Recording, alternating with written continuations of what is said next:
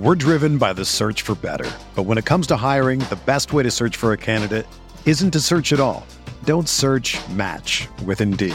Indeed is your matching and hiring platform with over 350 million global monthly visitors, according to Indeed data, and a matching engine that helps you find quality candidates fast. Ditch the busy work. Use Indeed for scheduling, screening, and messaging so you can connect with candidates faster. Leveraging over 140 million qualifications and preferences every day, Indeed's matching engine is constantly learning from your preferences, so the more you use Indeed, the better it gets. Join more than 3.5 million businesses worldwide that use Indeed to hire great talent fast. And listeners of this show will get a $75 sponsored job credit to get your jobs more visibility at Indeed.com/Blue Wire.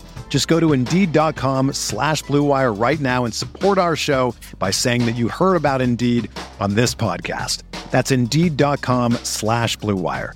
Terms and conditions apply. Need to hire? You need Indeed.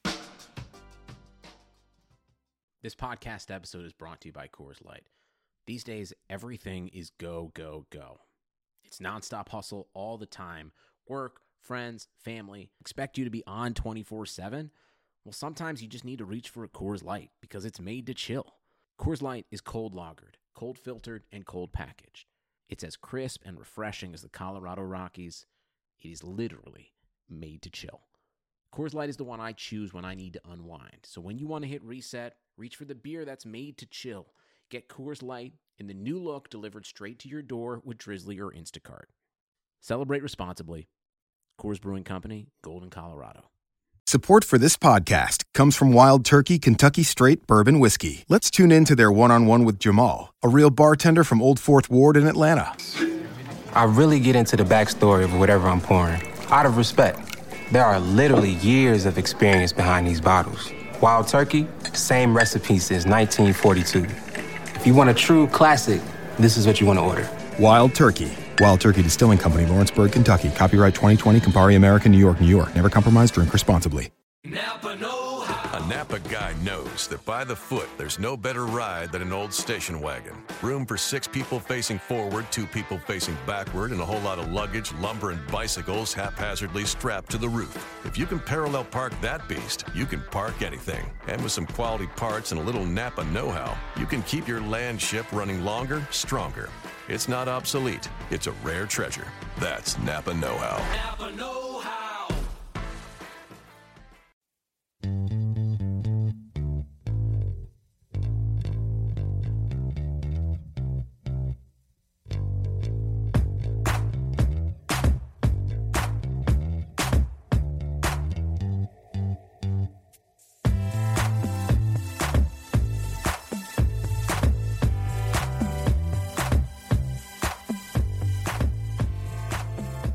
Welcome into the RotoWire Fantasy Basketball Podcast. My name is DJ Trainer. And if you can tell that I'm excited, it's because the three amigos are back. We're back, baby. I'm joined by Shannon McEwen and also Ken Train Kreitz. I'll get it down. I just butcher it every time, Ken. I don't know when I think I'm always too excited to say it. That's the issue. I'm excited as well, sir. Keep going. Okay. This podcast is available on iTunes and Stitcher. Feel free to leave a nice review on one of those venues. You can also listen and download this podcast on the RotoWire website directly. A couple weeks ago, Ken and I brought you, we just kind of went over Ken's Eastern Conference position battle articles. We're back 2 weeks later to talk about Western Conference position battles. And of course, you can jump on the website and see all three of these articles. Ken broke it down division by division. We'll do the same on this pod in just a second. But Ken, I understand we got a couple bits of breaking news-ish, I should say, of this week to talk about first. Yes, first and foremost, I thought this was very intriguing and a sign that Sacramento Kings management is still a mess. Rudy Gay had his agent inform the Kings this week that he would not be returning after this season. This is Rudy's contract year with the Kings. He'll be a free agent at the end of the season. And he has told them now he will not be returning, which heavily implies or basically waves a flag signaling you should trade me before the deadline in February. I think the question to you gentlemen, though, is does Rudy Gay have any trade value? I need to look up his contract. But do you guys see anyone diving into the Rudy Gay lottery? Contract-wise, he's actually a really good value right now. He's at about $14 million per this year, and then next year if he did opt in. So, I mean, if you look at the contracts that were signed this offseason, $14 million per for a player like Rudy Gay, it's pretty amazing. I think that's a great value. The trouble is, how much value can he add to a team? I was even discussing him with a fellow Pistons fan last week. Like, is Rudy Gay a player who the Pistons would want? Mm-hmm. No, I mean, when you have like Tobias Harris, Marcus Morris, there's not really a need for him. But I'm sure there's plenty of teams out there, the Clippers for one, who need a small forward where he would be a good fit. Yeah, the Clippers have essentially had a turntable at small forward. I mean, we can list off the names, but it's going to take too long because Luke Baugh, Richard Amute, it sounds like. But they have the Clippers have no assets to trade, I think. Haven't they already mortgaged their future, given up future picks? What do they have to offer? I don't know. I don't think they have much to offer in return, but I don't believe that Rudy Gay will get much on the open market. Yeah. He's a bit of a black hole as far as not passing. You know what I mean? He's got to have in his hands. He's going to work the post. He's going to slowly, he's one of those guys where you're like, the shot clock's winding down. He's not moving the ball. Everyone's staring at him. Right. Change the channel on the NBA package. I mean, on a team like the Clippers, he makes tons of sense. I agree they don't have much to offer in return. There's other teams that he would be a good fit, though. I mean, you look at a team like Toronto. They need that number 3 option. Yeah, that's a good idea. He could fill that role. Even a team like the Pelicans. So I don't think Toronto and Rudy Gay have a very strong history. I don't see that happening. Right. Yeah, I know. But even the Pelicans, I like. That's a team where, Anthony Davis needs some help, and he could be a solid number 2, number 3 option for that squad. The Pelicans need anything. They're in need of all spots. Are you saying Solomon Hill shouldn't be starting 30 minutes a game for the Pelicans? Solomon Hill, you've got guys like Patrick Peterson. Quincy Poindexter. I just like saying that name. Quincy Poindexter. Patrick Peterson, he plays football, doesn't he? Man, he does. Yeah, you're off, man. Quincy Poindexter is who you're trying to say. It's all right. It's still the offseason. It's not Poindexter? It's Poindexter. You wanted to be Poindexter. I do. Yeah, the point is that Rudy Gay does have – I mean, you would like to think, a couple of years ago he'd be a hot commodity on the market, but he's not quite what he is. That said, if somebody goes down in injury for a contender, maybe like somebody like the Milwaukee Bucks, who don't have a small forward, who lost their small forward shooting guard, Chris Middleton to a hamstring tear. A lot of people think the Bucks maybe could make a push to that 5th, 6th, or 7th range in the Eastern Conference. What about the Bucks? And what about this Chris Middleton injury? Do you think that they should react? Now, obviously, I should say they did go out and get Nick Whalen's favorite, Michael Beasley. That doesn't really move the needle for me. But somebody like a Rudy Gay who could spread the court, who could add some threat beyond the arc, compared to the rest of their roster. But what about that injury and this Rudy Gay news in conjunction here in Milwaukee? Well, I don't know if Gay is a good fit in Milwaukee, but I would argue that Chris Middleton is the one player the Bucks can least afford to lose because he's the only out quality shooter on that team. And they're not in the playoffs anymore in my estimation. Giannis will be great to watch at the point, very entertaining, but with zero outside shooting, DJ, you might want to properly pronounce the last name of the new small forward they have in front of Beasley there. Well, forget that. It's Giannis. Ken, come on. Giannis? The last name is the one that everyone struggles with. Giannis Antetokounmpo and Mirza Teletovic. Didn't I say Giannis? Teletovic. All right, Teletovic is the guy. There's actually a couple guys who it's interesting. Like Middleton losing Middleton obviously hurts. The one thing that I'm excited about is I had him as one of my bust for this year. Mirza? No, Middleton. Oh, wow. That bust is correct. You're already patting yourself on the back. Season hasn't started. Fantastic. I win that one. But Teletovic is the guy. You've got Dellavedova's probably going to start in the backcourt. Dellavedova, sorry. He's going to start in the backcourt. You've got Teletovic. He's most likely going to start now. They just signed Michael Beasley. He's an option. He could get some run for him. Could open up more minutes for Thon Maker. And then the other guy who is kind of forgotten in Milwaukee is Michael Carter-Williams. They wouldn't run him out as the point guard. I mean, Giannis is the point guard for that team now. But I'm interested to see, does Carter Williams revitalize himself as a small forward type? He's got the body for it. Well, here's the big issue, and I've talked about this before, and so I'll just mention it briefly. I'm not so certain that Giannis is the point guard. Last year, when he moved to point guard from a fantasy perspective and just from like a fun to watch perspective, he was a triple-double threat, and he was doing it every other game essentially. But their actual winning percentage didn't change, and so I wouldn't be surprised if Jason Kidd did get on a deli kick, gets on an MCW kick, and then tries to move Antetokounmpo over to small forward, over to shooting guard, over to power forward, something. If something's not going right, I'm not so certain that he's going to be at point guard the whole year, and you know what that means as well, for me at least. I'm not sure that he's a first-round value. If you can guarantee that he's going to play 75 games at point guard, he should be going in the first round. If he's only going to be playing 40 games at point guard, he's not first-round value to me. Well, Middleton getting hurt certainly qualifies as something not going right, as you said there, DJ. So the door seems to be open for Kidd to probably being forced to experiment, because it's still backing up even to last year's Greg Monroe signing. They keep seeming to forget you need outside shooters. They still lack in that area, that's for certain. And, adding a guy like Michael Carter-Williams to the rotation and more heavily than expected is not going to help. That's not helping the outside shooting. Koletovic definitely does help in that area, though. Yeah, that is, he's going to get a ton of looks from downtown now. Now, I am going to debate you on the Giannis not being point guard thing. Jason Kidd and the organization have already committed to it. There is I don't care if they start the season 0-25, he will still be the point guard. Wow. They just signed him to an extension. Massive extension. Signed him to an extension. The Jason Kidd's already come out publicly and said Giannis is my point guard. That's not going to change. I really can't see that changing.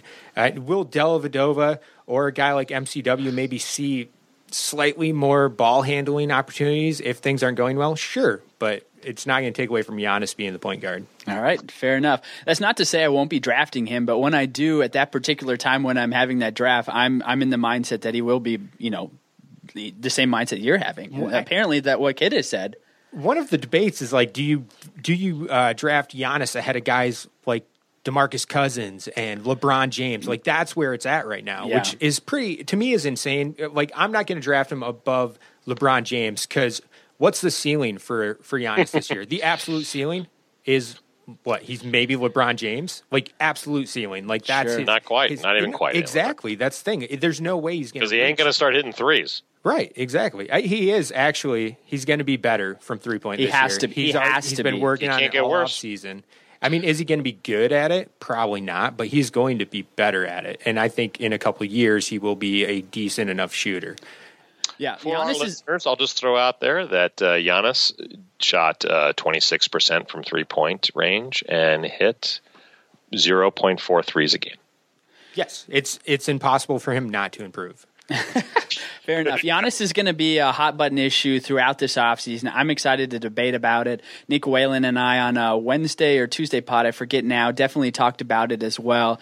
It's going to be a recurring thing, because whenever you have these guys bump up and you're not exactly sure because you don't have a full year to go off of, they're fun to talk about it. We're going to continue to talk about it. However, Ken has put in a lot of hard work here on these articles. All 6 of them are posted. Let's dive into them, guys. Let's start with the Southwest Division, and we'll kick it off with the Dallas Mavericks. Now, of course, a team in somewhat transition. Harrison Barnes coming in is going to be their small forward. In terms of position battles, so Ken, the article you wrote here, and it seems like this has been the way for the last couple of years, point guard position really hasn't been solidified, in that, from a coaching perspective and a fan perspective, you feel like you have a lot of depth there. But from a fantasy perspective, it's kind of all over the map. And really, DFS is the only place you can terse this thing out, because you have Darren Williams, you have JJ Barea, you have Devin Harris, you even have Seth Curry coming into the mix. From a fantasy perspective, it makes me want to stay away. But I know that all of us have probably used each one of those guys I just mentioned in a DFS competition at some point last year. Well, I'll say for season long, I haven't touched Deron Williams in 5 or 6 years, because the name value is always bigger than the actual production and the health. And I have to assume things will even get worse for Williams. But man, their bench is just so weak, outside of maybe Dwight Powell and Seth Curry at least getting a chance. I mean, Barea is old. Harris is old. this bench just looks terrible. I agree. Oh yeah, I completely agree. I'm waiting for Shannon to step up and just completely agree with you as well. We're questioning Harrison Barnes. The fact that he was at the end of the bench on the Olympic gold winning team actually seemed to hurt his career. He was almost the butt of the joke than a gold medal winner. However, he's got a lot to prove. He'll be an interesting guy in terms of fantasy. Where is he going to land? Let's not forget he's got a chance to see 32 minutes a game here, backed up by Justin Anderson. Justin Anderson out of Virginia had a solid rookie year last year, but he wasn't, handed over the reins by any means. He only played in 55 games and averaged just under 12 minutes. He's somebody to look for, and Dwight Powell is somebody to look for, Ken. Right now we look at their bench and there's not any names, and we say, they could be in trouble. But if those two guys progress, they might mature into a legitimate options off the bench. I like them a lot. I'm just not sure they're going to be able to make the jump this year. Maybe in a couple years when there's a little less players in front of their way, like, say, Dirk Nowitzki, when Dwight Powell is, the heir apparent to the starting point power forward role in Dallas. Well, and I'll back up to your Harrison Barnes point. I mean, yes, it seems like the most disappointing signing of a Dream Team member ever with the Mavs getting Barnes. But that said, he's going to have every opportunity to explode. Dirk's not getting any younger, and I'm sure would greatly appreciate, some help on the scoring front. Wesley Matthews, you have to fear his health as well. So I think there's a lot of upside for Barnes. I don't like it. I mean, the Mavs, hey, Barnes was the only free agent they could attract. So in some ways you can't blame them for radically overpaying for Barnes, because what else were they going to do? So the upside could be there. I don't know. He seems like a fun third-round draft pick. But Shannon, what do you see with Mr. Barnes?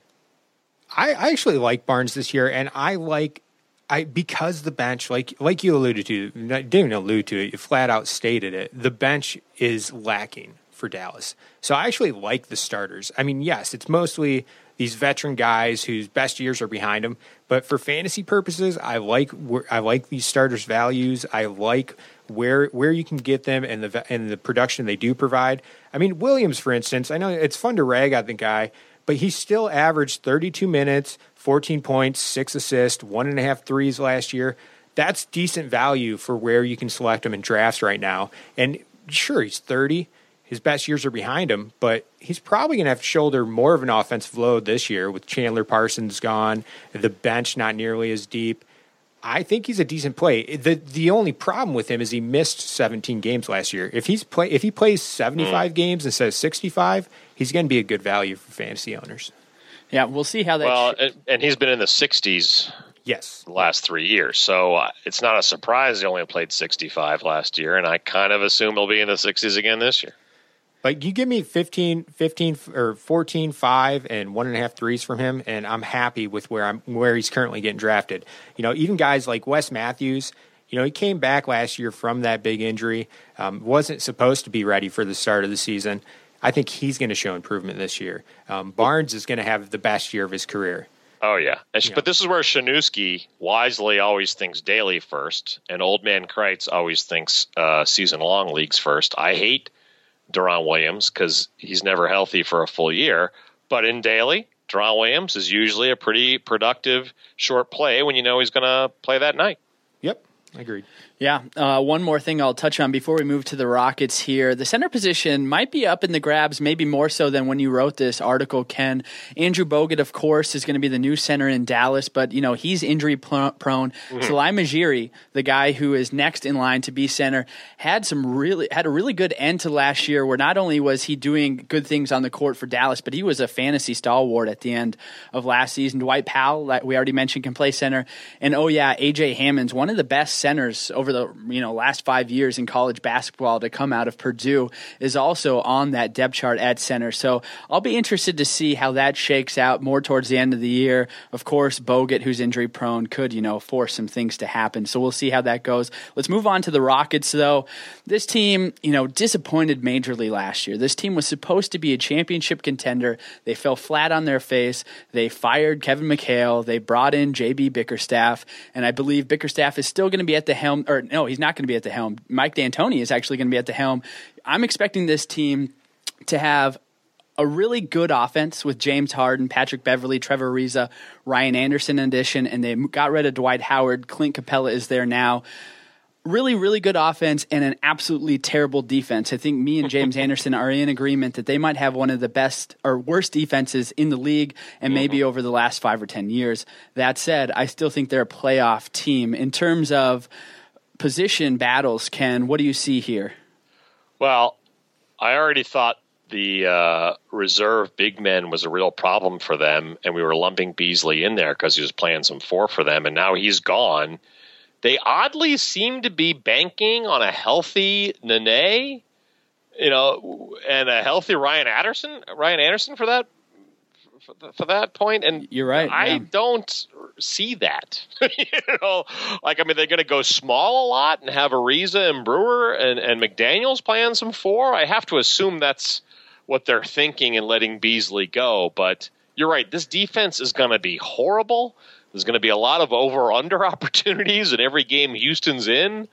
I don't, to me, I'm still, of course, Shannon and I are card-carrying members of the East Coast Bias Press, and we believe defense builds championships. And I just don't, if the Rockets make the playoffs, it just means the West is not nearly as strong as it used to be. Not only will the Rockets make the playoffs, they will be a top 4 seed. Now, what?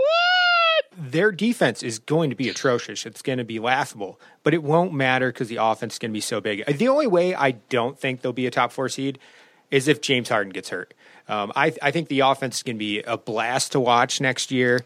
Outside, I believe Capella's going to be a monster for that team. Ryan Anderson, if he stays healthy, is going to be great for that team. I do believe they're going to go small for the concerns you had mentioned. There's not a ton of depth with guys like Nene in the front court. So you've got a player like Sam Dekker, who missed a large chunk of his rookie year because he's injured, spent a lot of time in the D-League. A lot of people were impressed with him during Summer League this year. I think you're going to see guys like him. I would slot him above KJ McDaniels on the depth chart.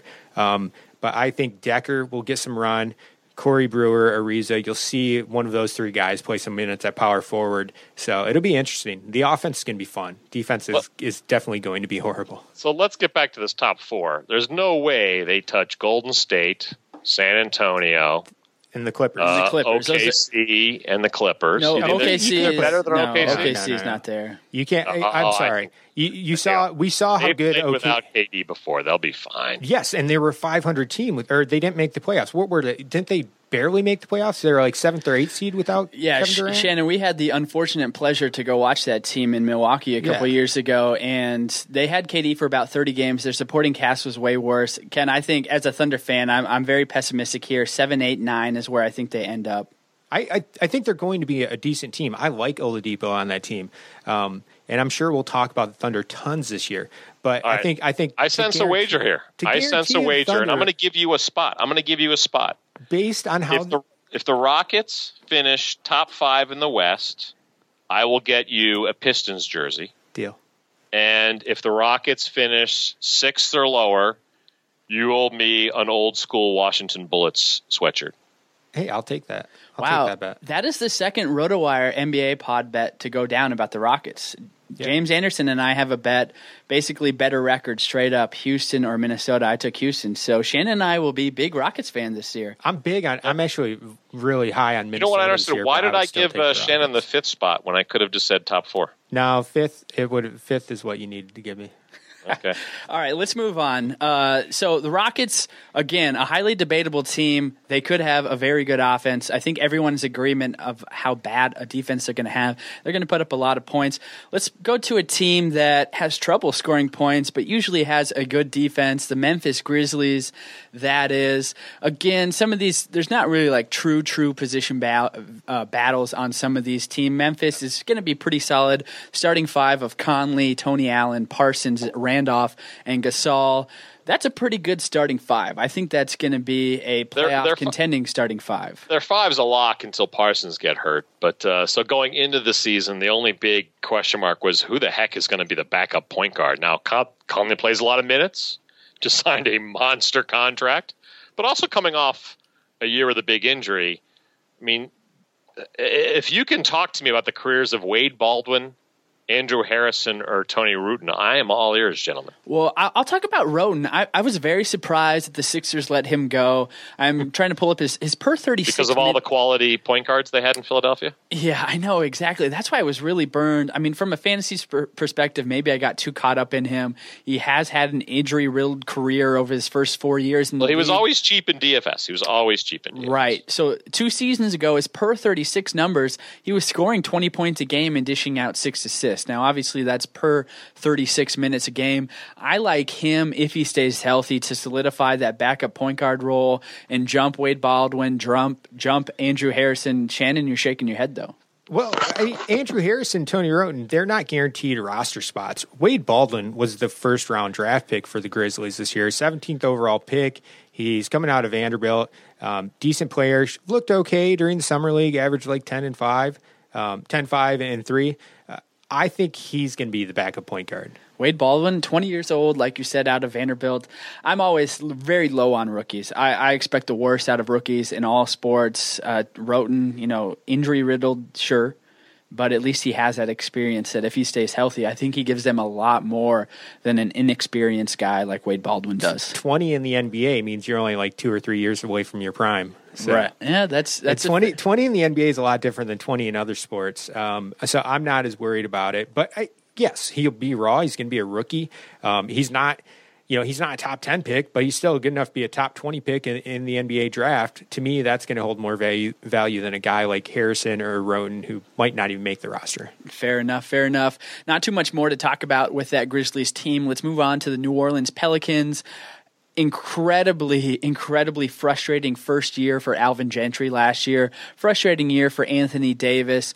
You can talk about, is he a transcendent player? Is he not? I know that's something that Nick Whalen and I had a lengthy discussion on already. I don't think he is. Some people are still lingering on something that he can put a team on his back and take them. Last year, it was a tough challenge. I'll admit that. But in terms of position battles, we do have this backup guard spot.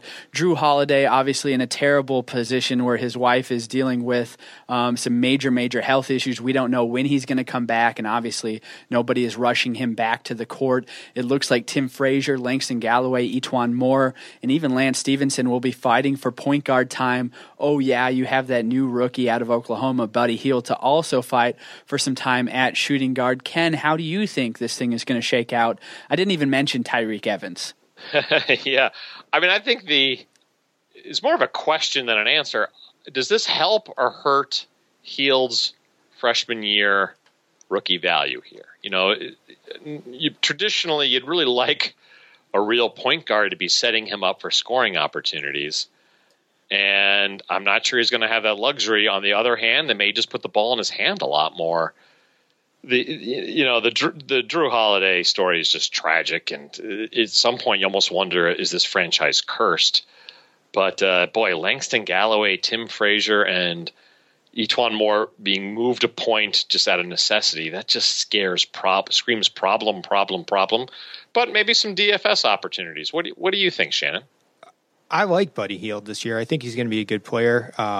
He's going to take there's going to be some adjustment time. We saw it with him in college, too. He got better, improved every year. I think you'll see the same thing with him. I mean, another player who's I say comparable as far as their trajectory in college and then entering the pros would be like Victor Oladipo, who just got better every single year at certain aspects of his game. I expect that with Buddy Hield, too, in the pros. He'll show potential in the first year, struggle in some areas, get better as his career progresses. And I am pretty high on him overall. I think he has potential to make an all-star team in this future.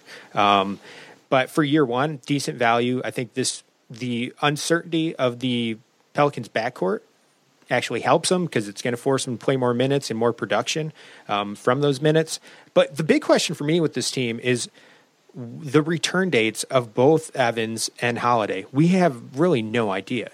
They both could be back after the first week of the season. They both could be back to action early November. So it's tough to say right now. I mean, if they're only missing 2 or 3 games each, then their values are going to still be pretty solid. If Holiday is out longer and Evans comes back early November, Evans is going to be the starting point guard for that team. I think I have a new nickname for Lance Stevenson. I think he should be called Red Flag. Because anytime a team signs Lance Stevenson, that's a red flag that big problems are occurring. Yeah. That their roster is in horrible turmoil. Oh, my God, we have to get Lance Stevenson. There's one guy I need to talk about on this team, though, is Terrence Jones. I think Terrence Jones is a forgotten quality player. He just got buried on the Rockets bench last year. I was actually really health problems. Yeah, he had some health issues. I was really hoping my team, the Pistons, were going to sign him this year. Instead, they got John Lohr.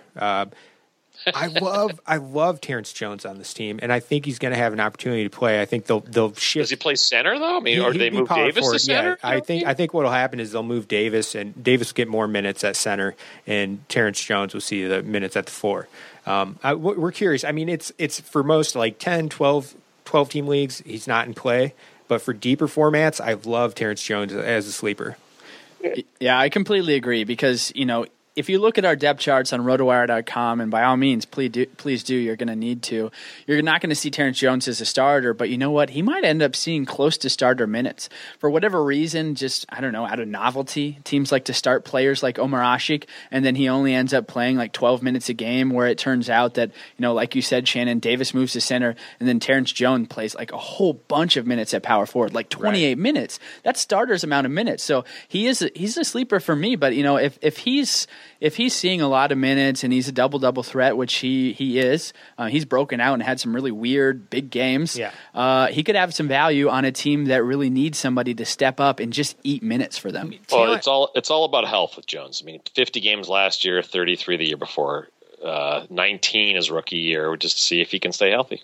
Well, talent-wise, I think if this team's completely healthy, Holiday and Evans are healthy, he's a top 5 talent on this team. With those two out, I would argue he's the second or third most talented player, probably third. I'll put him behind Davis and Hield. But I think he's that good. So hopefully he gets the opportunity. One thing I will say in terms of Hield's value, then we'll move on to the Spurs here, is that if Tim Frazier is going to see the majority of minutes at point guard, I like Hield's value more than if Langston Galloway was or Etuan Moore is. I think Frazier has done a very good job during his journeyman career in the NBA of distributing the ball, maybe true more so. Yeah, exactly. Guard, true point guard. I mean, he racks up a lot of assists when he plays a good amount of minutes. So I like Hield's value if Frazier is going to be the short-term solution for both Tyreke Evans and Jrue Holiday, not knowing when they're going to return. All right, guys, let's move on to the San Antonio Spurs. Of course, DJ, I'm gonna dive in here. I think we're really long here, and I think the starting 5 of Parker, Green, Leonard, Aldridge, and Gasol is pretty set for the Spurs. I say we head on over to the Northwest Division, sir. I was literally about to say that. I wanted to give you the opportunity to talk about Duncan. I mean, you put a whole video in your article. Hey, greatest power forward of all time. I certainly agree with that. Go to the article, watch his highlight career reel there. But nothing more left to be said about Mr. Duncan. It's fabulous talent. Let's move on. In deeper leagues, I have to weigh in just briefly. In deeper leagues, David Lee, I like as a value. We got a little burned on a lot of Lee sleeper picks last year at the Celtics, remember? No. I mean, this is for deeper leagues. Deeper leagues. Deep. Yes. 40-team leagues. The deepest of leagues, Shannon will be taking David Lee. Popovich could use him pretty wisely. We'll see. All right, Ken, let's move on to the Denver Nuggets here. Let's talk about your main man, Will Barton, because this is a true position battle that we need to get into. Your main man, Will Barton, baby. Your main man, Will Barton. I've dealt him to you in the RotoWire Keeper League. He's not your problem. I know. So what I love and hate about the Nuggets is their Celtics West. They have a lot of talent at a lot of positions, but it's hard to see outside of a healthy Rooster who is really going to get monster minutes on a pretty deep. And yet, Moutier, of course, will, but Moutier will, of course, but there's just too much same level talent at almost every position. I completely agree, Ken. I think they got rid of Joffrey Laverne. They dealt him to the Thunder, and I thought that move was great. But I think there's a lot more room for some trades to happen before the deadline. By no means is this team fighting for the playoffs. They've got Jamal Murray, they've got Will Barton, and Gary Harris. I think all three of those guys could start or be deserving of a starting shooting guard spot by the end of the year. How much would Sacramento love to have any of those guys at shooting guard right now? Agreed. I completely agree. Will Barton seems destined for the Kings. In all honesty, I think he does. He's just dysfunctional enough. Right. Wilson Chandler coming back, although Gallinari, Rooster, like you said, and Chandler, those guys usually combine for 82 games. So I think you need the depth there at small forward. But I mean, looking at center, you still have Jusuf Nurkic and Nikola Jokic. Both of those guys are really good. And let's not forget that Kenneth Faried can shift down and play a little center for you as well. And they're dying to get minutes for Juan Hernan Gomez as well. And unfortunately, I don't think he's going to get minutes because Jokic is legit top 30 player in fantasy this year. You're going to have to pick him in the third or fourth round, most likely, to get him. His stats aren't going to pop out at you. Like, he might average 12 and 9, but he's going to do enough in the other areas, assist, steals, blocks, good percentages, that he's going to rate out as a top 30 fantasy player. I love Jokic this year.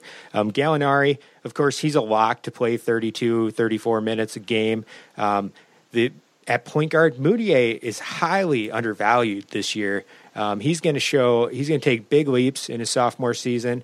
I've got him ranked as a top. You think he's going to improve on the 36% he shot last year? Definitely.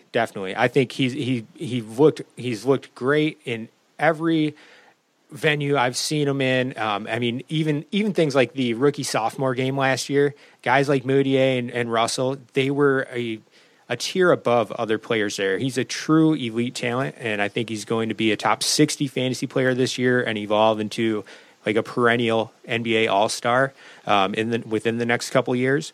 Shooting guard really is the big question with the team. Gary Harris, Will Barton, I think early on they'll dominate the minutes, but eventually they've got to transition Jamal Murray, right? Murray's just too high a pick, right? Yeah. I like the Murray pick, I think, but they're just so crowded at shooting guard. I just don't know what you do there. You got to deal somebody. I think for me, it's pretty obvious that you get rid of Barton.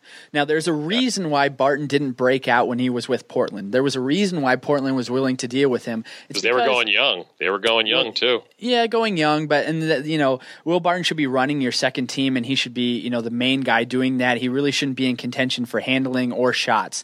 And so I think I like the combo of Gary Harris, who's more of a defensive-orientated shooting guard, and Jamal Murray, who's maybe more so of an offensive-orientated shooting guard. So you can switch the tempo, do whatever you want. Will Barton needs to be running your second team offense. I think he'll be very valuable someplace else to do that for another team. I'm looking for him to move for the sake of my keeper league team and for the sake of the shooting guard depth chart for Denver. Any lasting words you'd like to say, Ken, before we move on to the Timberwolves? No, let's go to the T-Wolves. Let's do it. And I'm having fond memories of being jacked up with a few poolside gin and tonics and then riding the Las Vegas elevator with Rookie of the Year, Karl Towns.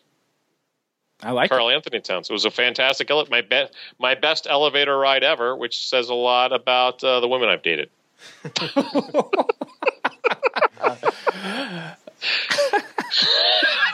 All right, there's no good way to transition from that, so I'll do it. I'll just make an attempt. I will say this. The starting five that ended last year seemed to be the starting five that will begin this year.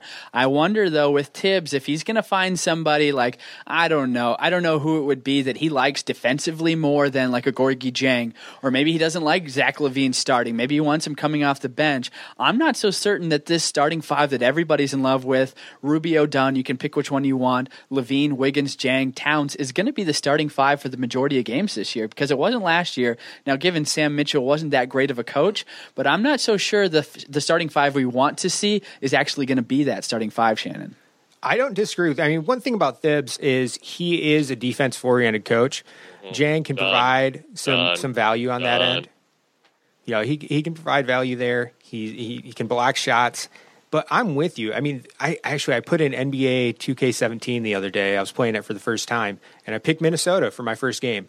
And they had Dunn starting over Rubio, which I found intriguing. I don't agree with it. I think Rubio will be the starting point guard, but I also feel like Dunn is going to get tons of run, and he's eventually going to be the starter, whether it's at the 2 or 3. It doesn't mean Rubio's coming off the bench, but Tibbs is going to fall in love with Dunn's defense at some point in the season. So, I mean, is it Levine or Jang? Which one of those guys is going to end up getting moved to a bench role or be the de facto 6th man because they're not getting as many minutes as the other top 5 Well, players? can we just admit now that Rubio is never going to shoot well from the field? Oh, that's a given. He's one of the worst shooters of all time. Right, and doesn't that just scream, here's where you put Dunn in, and let Rubio lead the second squad, have his fun highlight reels. I know his steals are strong, but the rest of his game is just a problem. I just don't believe the metrics. If the metric gods that love Rubio were right, this team would have a more winning record. The one thing Rubio still actually has on his side is time. He's only 25. That's crazy. It's absolutely insane. And you have guys like Jason Kidd. Like Jason Kidd was a horrible shooter for the first half of his career, and he actually ended up becoming a decent 3-point shooter. I don't think the same thing will happen with Ricky Rubio, but I'm not going to completely write him off. I do think his time with Minnesota is coming to a close, and he's definitely one of the top trade options out there. As far as I keep bringing up the Kings, but I could see them overvaluing Rubio and getting a nice deal there where you get some picks, knowing that the Kings are going to continue to suck and their picks will be pretty good. I think that would be a good fit for them. All right, guys, we got a lot more to get to, so let's get going with the Thunder here. The players, power forward seems to be the hot point here, Ken. If you want to go ahead and talk about Ilyasova, Laverne, Cantor, the rookie, Domantas Sabonis, lots of options here for the Thunder. Well, you guys are more of the Ilyasova experts with all his time in Milwaukee. I'll admit it. I don't know what the hell's going to go on there at power forward. They did just get Laverne from Denver, so presumably they want him to spend some time there. If I'm Enes Kanter, I'm like, what are you doing this trade for? And you'd think the trade to get Sabonis shored up their power forward spot. So I'll admit, I don't really understand what's going on in OKC right now. What do you guys make of it? Well, I'll dive in before we have the Thunder expert weigh in with his 2 cents. Mm-hmm. I think Cantor's going to get most of the time. What they're lacking from, Durant leaves, so they're losing tons of offense with that. Cantor is arguably the second most talented scorer on the team behind Westbrook now. And he's the guy who I don't think him and Adams are necessarily a great fit next to each other, but I think they have to find more playing time for Cantor because he can shoulder such an enormous load on offense. I wish Cantor could just shoot a little better from outside. A little more than 0.1 threes made per game would be really helpful for clearing up lanes for Westbrook to drive and Adams throw his body around in the key. Cantor is also such a big bruiser, though. I'm not going to fault him for not being able to hit threes. Maybe I'm stuck in the 80s, but he's one of the more deft, like as far as touch and being able to score close to the rim. And he's one of the more efficient guys in the NBA. So here's what I think. I think maybe that Ilyasova with an offense run by Russell Westbrook, I think Ilyasova makes more sense than Enes Kanter because Russell can drive and he can kick it out to a legitimate 3-point shooter like Ersan Ilyasova. Hopefully, Ilyasova just takes over for Andre Roberson as a more legit option in the corner. Now, I'm assuming that Roberson will still be an option, but in the other corner, the less used corner that nobody likes, essentially, because Roberson is really bad at shooting threes. They can still run that pick and roll with Adams. Westbrook and Adams almost had that down to a perfection. The only problem is that if KD was resting, there was nobody on the court to shoot a 3. Now you have Ilyasova to do that. What I like is if Cameron Payne is running the offense or Victor Oladipo is running the offense when Westbrook is on the bench getting his scheduled rest, then you need to develop a connection or you just needed to throw it down to Cantor. So I like Cantor being the second option, the main option of the second team, seeing maybe starter minutes, but really, really, really being leaned on when Westbrook is off the court. Do you think Oladipo can be a catch-and-shoot guy, knowing the ball's going to be in Westbrook's hands so much? He has to be a little bit. He's going to have to be because you're not going to have those 5 guys I just mentioned on the court all the time. So you know what though, he's going to be an improvement because essentially what he's doing, he's taking over for Roberson in that role somewhat.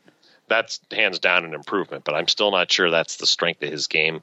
We'll see. I mean, I just can't remove the tweener label from Oladipo yet, and I feel like they really need a true shooting guard. Well, they've always had multiple guys who dominate the ball. I mean, Westbrook and Durant both did it last year. They used to have Harden on the team as well.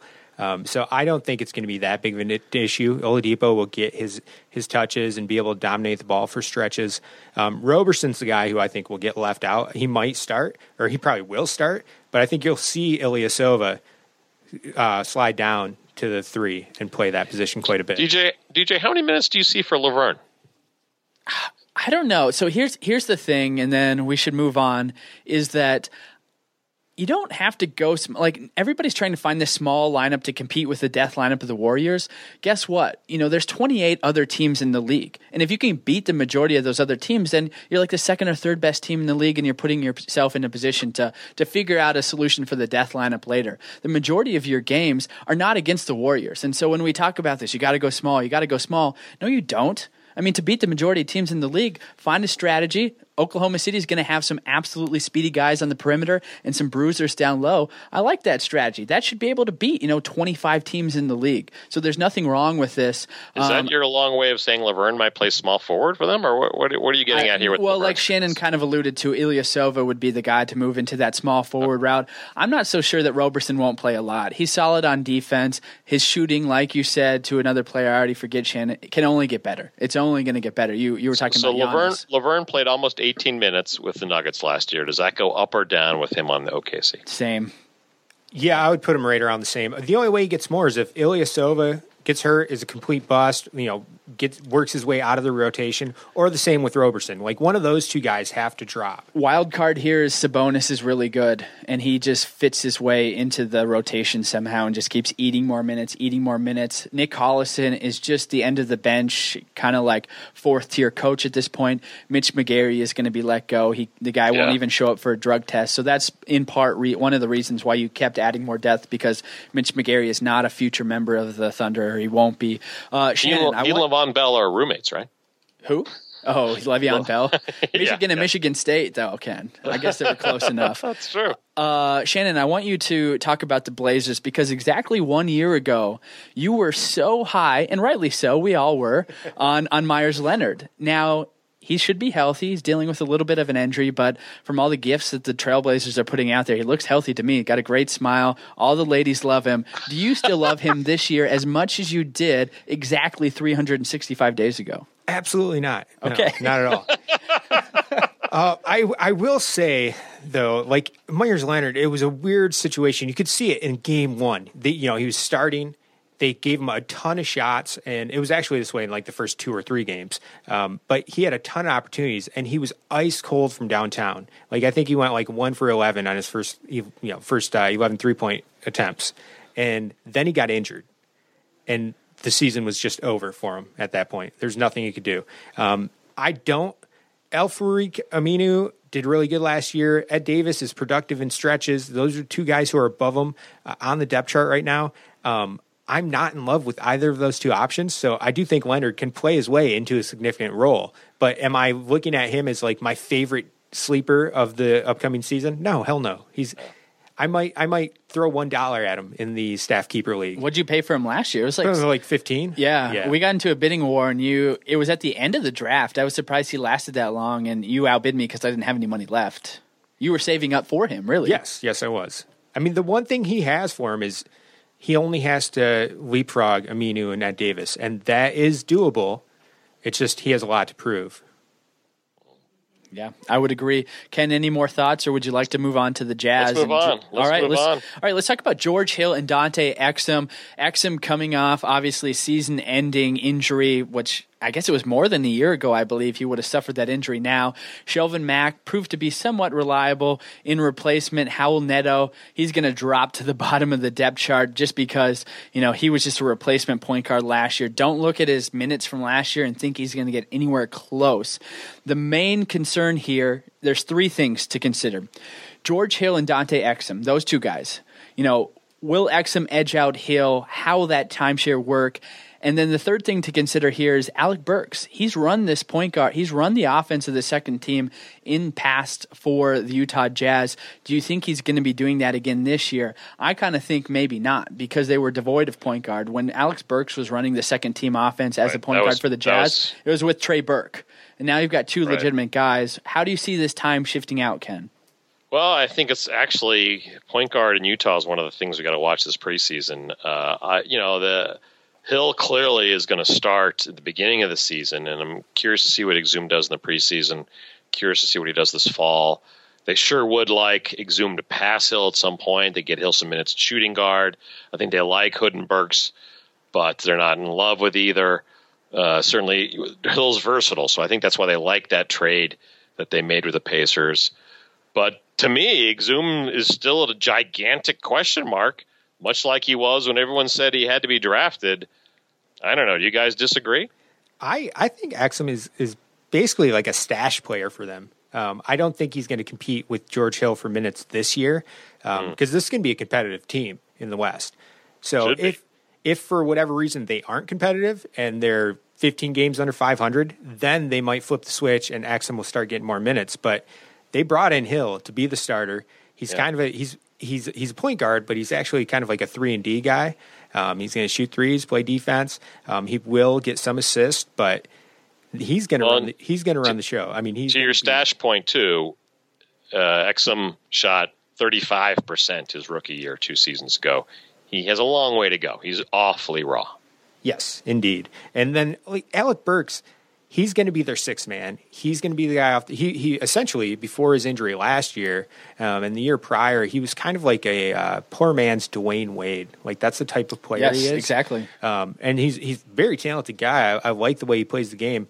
But he's most effective coming in off the bench, playing 20 minutes, trying to get his points, kind of running the show a little bit on the offensive end. So that's where I still think he's going to be in that role. I don't think he's going to necessarily challenge Rodney Hood for playing time. But it's interesting. We'll see. I mean, What did you guys think of the signing of Rich Man Joe Johnson? Rich Man Dwayne Wade, Joe Johnson coming to that team. That shocked me a little. It did, and that was actually the one guy I was like, he might end up stealing some minutes from Hood. Not necessarily Alec Burks. I think Alec Burks is going to be good getting 20 to 24 minutes off the bench. But if Rodney Hood falls back some from his production last year, maybe he has a extended cold streak from downtown, Joe Johnson is a guy who could steal some minutes from him. Yeah, we'll see how that comes out. The Hood, Burks, Johnson, they all have a lot of upside. Gordon Hayward is always going to get his. Rodney Hood could be very, very good, and the only issue with that is like Alec Burks has a contract in hand. We're only a couple of years removed from the Jazz having both Enes Kanter and Alec Burks. They could only give one of them a long-term contract, and they chose Burks. So you have to think that organization still likes Burks enough to run him out, and like you said, Shannon, be captain their second team. But we'll see how it goes out, because Joe Johnson could also do that. The new iteration of Joe Johnson can run a second team offense and do pretty well at it. Yes, yeah. And so one front court player we have to discuss is Trey Lyles. We have to mention him, right? James is super high on him. He's amazing. On yesterday's pod, James said that Lyles is going to end up being a top 30 player in the NBA. I disagree. I don't see that happening anytime soon. Well, it's not going to happen this year, and probably not next year. He had lots of opportunities to shine last year, just minute-wise, when they had some injury issues, and it just didn't seem to happen. Well, they're basically changing the way he plays, though. They're trying to turn him into a stretch four, essentially, which is new to him. He started to develop into that in college, but he wasn't necessarily that. So he's really raw. He's got some time, but I think talent-wise, I agree with James. He has that kind of upside. I got to believe it to see it. I'll be watching a lot of Jazz games because they're going to be a very interesting team here. If they took a big jump forward, wouldn't be surprised because they had a lot of injuries last year. Good young coach in Quinn Snyder as well. I got to believe it to see it on Lyles. Derek Favors is obviously the favorite there, so nothing to worry about this year. Let's move on, not to the Warriors. I'm skipping over them. I'm tired of talking about them. It's the same situation it's always been, minus Harrison Barnes. Maybe Iguodala sees some more minutes, maybe not. I don't care. Everybody knows about the Warriors. Let's talk about the Clippers and small forward. We have to do it. Who the hell is going to play small forward for the Clippers? Tell me, Ken. Who? Luke. Here's another name for me to butcher. Luke Mbah-a-Moute? Nailed it. 7,000-year-old Paul Pierce? First-round pick, but also like 29 Wesley Johnson? I mean, I guess Umute, by default, he started 61 games last year, but that just screams to me Doc Rivers making another win now trade to get a small forward. Maybe even getting Jeff Green again. Who knows? Yeah, for fantasy purposes, none of these small forwards matter. Even in deep leagues, they're not going to be of consideration. I'm with you. I actually think a trade will happen before February, but I think they make a trade. Like Rudy Gay? They don't have anything to give up, but maybe they still have like yeah. a 2018 pick or 19 pick that they can give up in a trade. I do think they make a move and try to get someone like Rudy Gay. Not much changing there, so we'll keep it moving to the Los Angeles Lakers. Now, the team dynamic has changed. Not only coach, so you leave off Byron Scott, you move in Luke Walton. Yeah, Luke Walton. Luol Deng comes in, gets the money grab. Nothing wrong with that. He chooses money over finding a contender. Timofey Mozgov chooses money as well, although the Lakers probably I'm not sure he overpaid chose. Wasn't that his only? What's funny is it was his probably overpaid option. Oh, yeah. I'll take that one, I guess. Yeah, his only option was an overpay option, essentially. But a lot to like in terms of young guys. I know Nick Whalen, James Anderson are all over the Lakers, and their watchability rankings, they're both very high. Top 3 or 4 for the Lakers.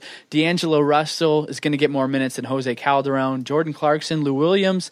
But the big thing here is Brandon Ingram, Luol Deng. How does that shake out? Because you've got the rookie incumbent going up against a veteran, proven guy. We can't assume that this team is going to be try to winning games, so why wouldn't they just go with Ingram, Shannon? It confuses me that they won't. I mean, here's why. He weighs 195 pounds. He looks like a running toothpick out there. Kevin Durant still looks very similar to how he did. I mean, he's a little bulkier, but for basketball, it might not matter, Ken. It might not matter anymore. I feel like they know that the talent's there, but they know he needs to mature. He needs to grow into that body. He needs to bulk up. And I think they're going to ease him into it, and that's why they went and got Deng. And if they have to, Deng can get some minutes at the 2. But to me, it screams, let someone else reach early on Ingram for this year. Fantasy-wise, I think he's going to be a disappointment early in the season. I do believe Luol Deng will get the starting role. Ingram come off the bench. But there's going to be a point, and I don't think it'll be too far into the season, maybe a quarter of the way in, where they're like, okay, we're not good, we're not competitive, we need to start running Ingram out. I also believe his talent will show through, and he'll basically force them to play him starter minutes.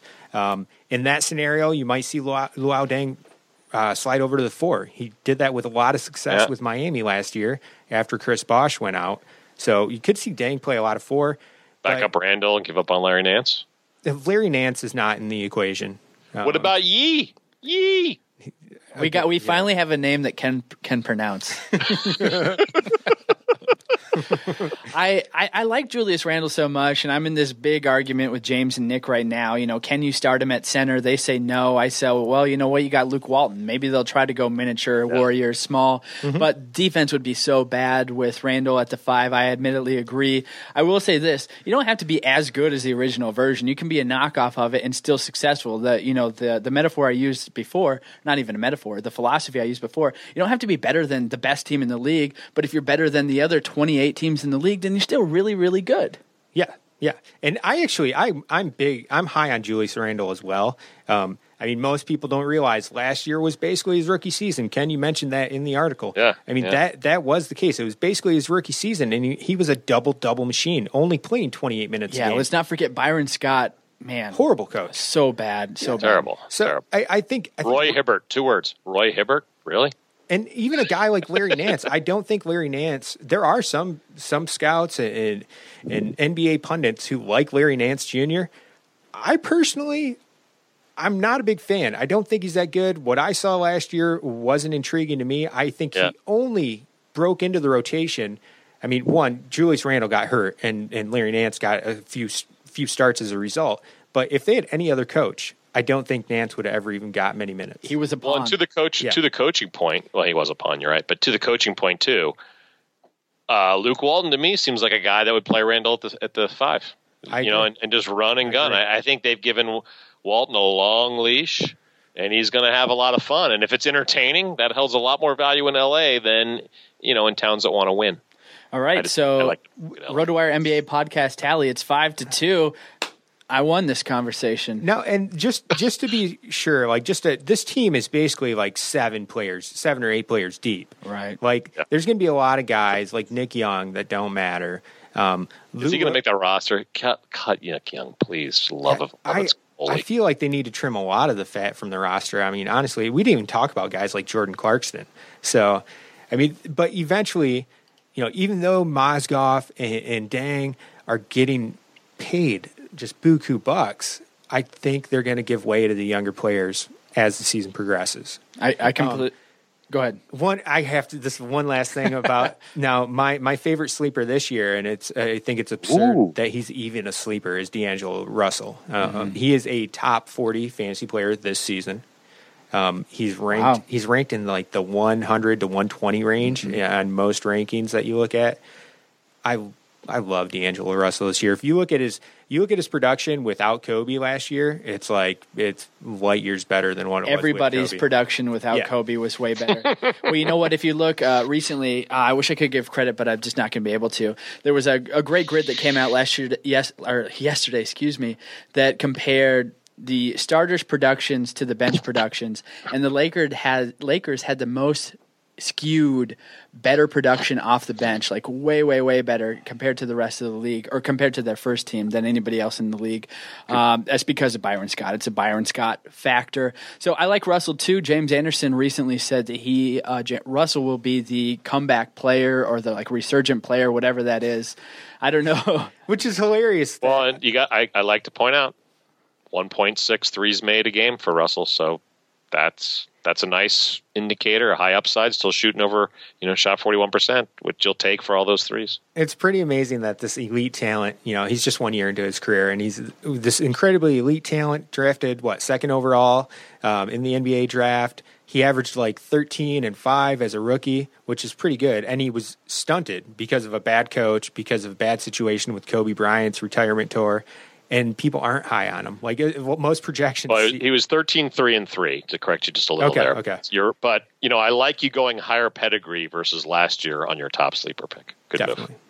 move. Most improved candidate. There you go, right there. We got 2 teams. Let's finish strong, guys. Phoenix Suns is the second of the last 2 teams we have to cover here. Eric Bledsoe looks to be back and healthy. Brandon Knight. You don't necessarily mention it in your article, Ken, but the one thing that I'm concerned about is essentially it would be Booker, TJ Warren, PJ Tucker, Brandon Knight. I don't know how that's going to shake out. Obviously, when you had a lot of those guys hurt last year, it was a lot easier to let Booker run wild and play as many minutes as he wants. But I think he might actually have a regression just because you're going to be playing Eric Bledsoe, Brandon Knight, PJ Tucker, and TJ Warren maybe in front of Devin Booker. Is that fair? Is that right? What do you think, Ken? Well, I think clearly he's going to get less shots. He nicely took advantage of an opportunity, but if healthy, there just can't possibly be that many shots. I don't understand where this team's going. Are they trying to win now or build for the future? I'm sure they regret the Tyson Chandler signing, but I'm sure they also wish Alex Len could shoot better. I'm just so confused over what this team has in mind. I don't know what they're doing. It is difficult to figure the Suns out. I will say immediately I'm not touching their rookies in fantasy this year. Yeah. I don't think Bender or Chris are going to see much action. Injury would have to spur that. Booker is the future of this team. He's the franchise savior. No matter what, he is starting this year. You've got him over Brandon Knight. No matter what, he's playing 32 to 34 minutes a game. If that means Brandon Knight comes off the bench or gets traded, or Bledsoe gets traded. Bledsoe is probably more likely to get traded because people would actually want him.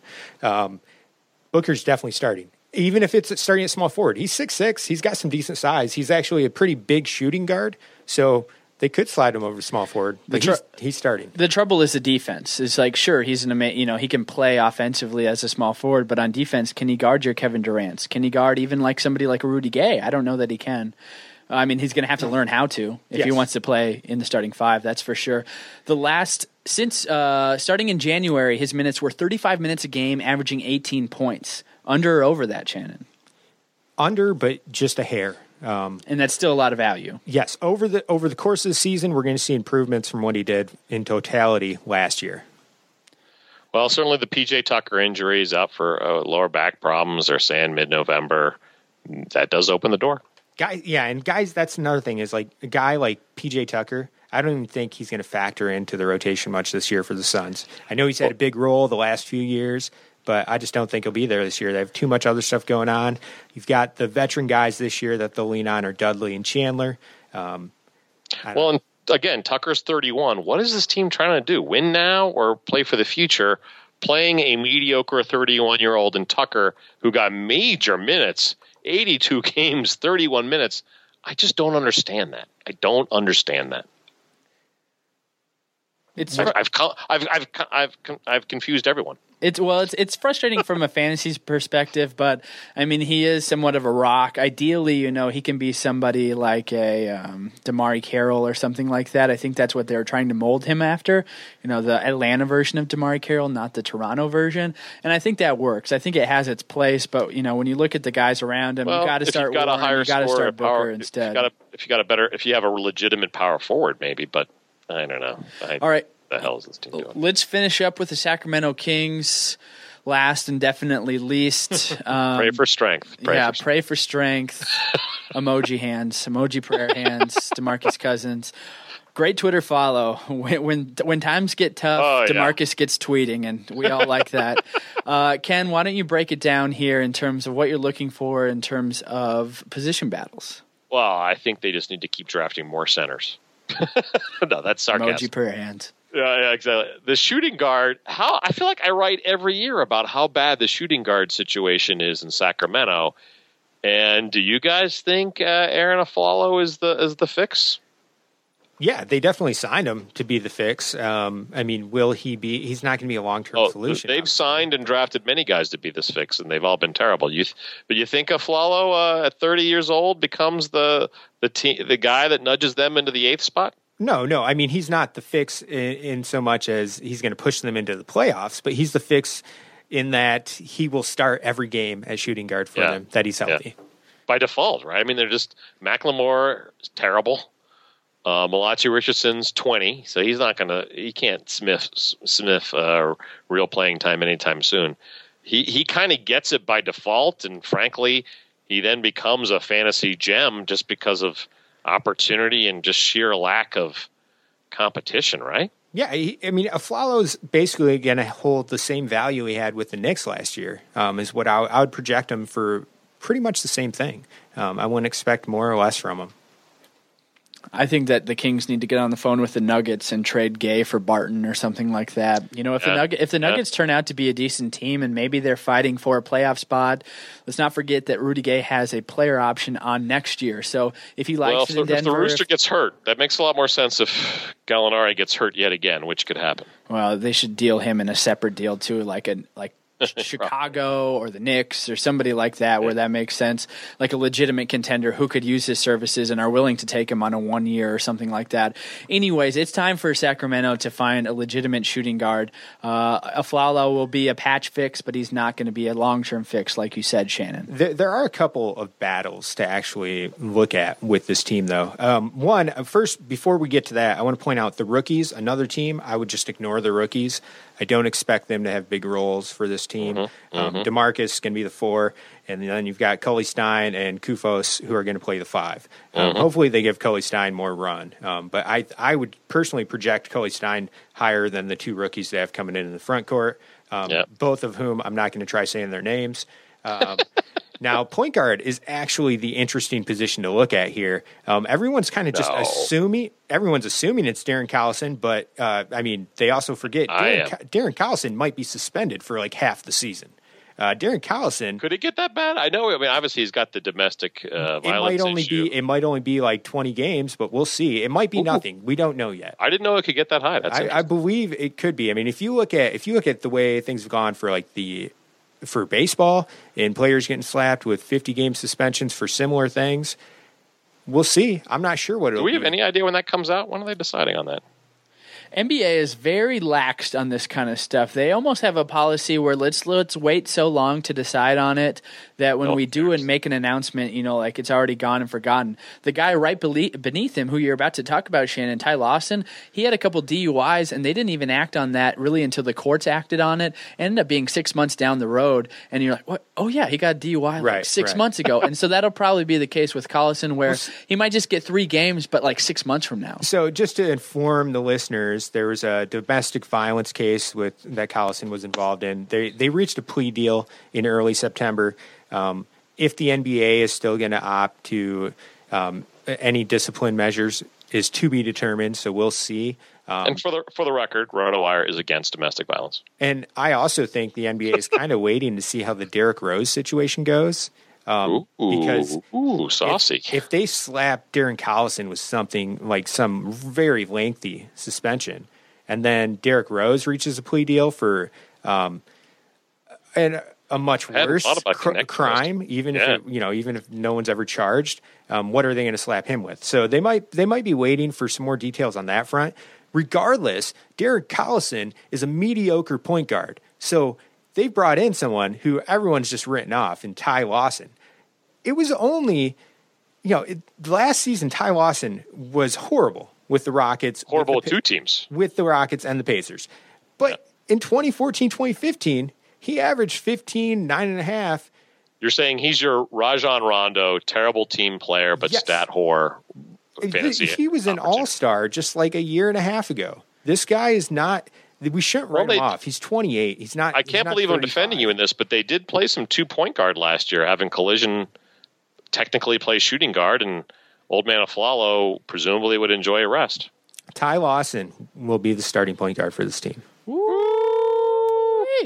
All right, wait a minute. So that's our second wager. Whether Darren Collision or Ty Lawson has better fantasy value in the upcoming season. What are we wagering? We already have the Pistons Bullets hoodie. What's our wager here? You guys need some shorts, it sounds like. Shorts, done. Matching shorts, okay. I need Celtic shorts. Write those down, Ken. Send me an email. Wait, you guys weren't clear on the second bet. What's actually being bet here? Collision or Lawson finishing the year. Finishing the year as a starter? No. Better the full body of their season, their full season work. When the season's over, who will have been more useful fantasy-wise, Darren Collision or Ty Lawson? All right, if it's somewhat up in the air, I will happily break the tie to whoever wants to pay me more money or give me more poutine. All right, guys, it is good to be back. It's good to have the Three Amigos back. Next week, on Friday, we'll be releasing we're going to dust off the old keeper leagues. We have some keepers. Baby. We have to decide who we're going to keep, who we're not going to keep. We're going to go over those. We're maybe going to have some. You know what, DJ? I didn't hear you because I was making love to my fabulous trophy here. Could you repeat that, please? I think we lost Ken, Shannon. I think we lost Ken.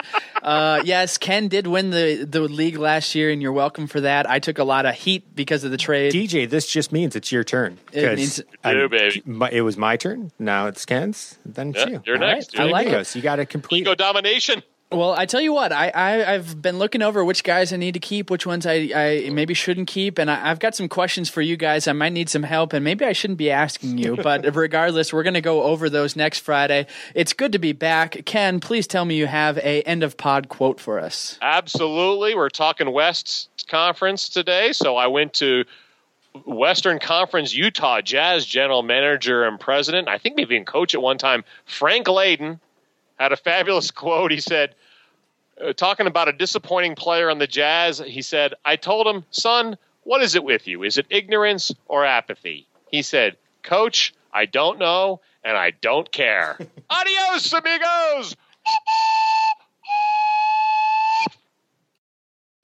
Whether you're a world-class athlete or a podcaster like me, we all understand the importance of mental and physical well-being and proper recovery for top-notch performance. That's why I'm excited that Unified Healing is sponsoring this podcast. Unified Healing is a new and super innovative global network of wellness centers powered by Energy Enhancement System, or EE System. If you haven't heard of the EE System, you'll want to listen up. This technology promotes wellness, deep relaxation, purification, and rejuvenation. In hundreds of locations across the globe, access to a center is easy and affordable. Interested in experiencing the EE System technology for yourself? Go to unifiedhealing.com/bluewire to learn more and find a center near you. That's unifydhealing.com/bluewire. No material or testimonials on the Unified Healing website are intended to be viewed as medical advice or a substitute for professional medical advice, diagnosis, or treatment. Always seek the advice of your physician or other qualified healthcare provider with any questions you may have regarding a medical condition or treatment and before undertaking a new healthcare regimen, including EE System.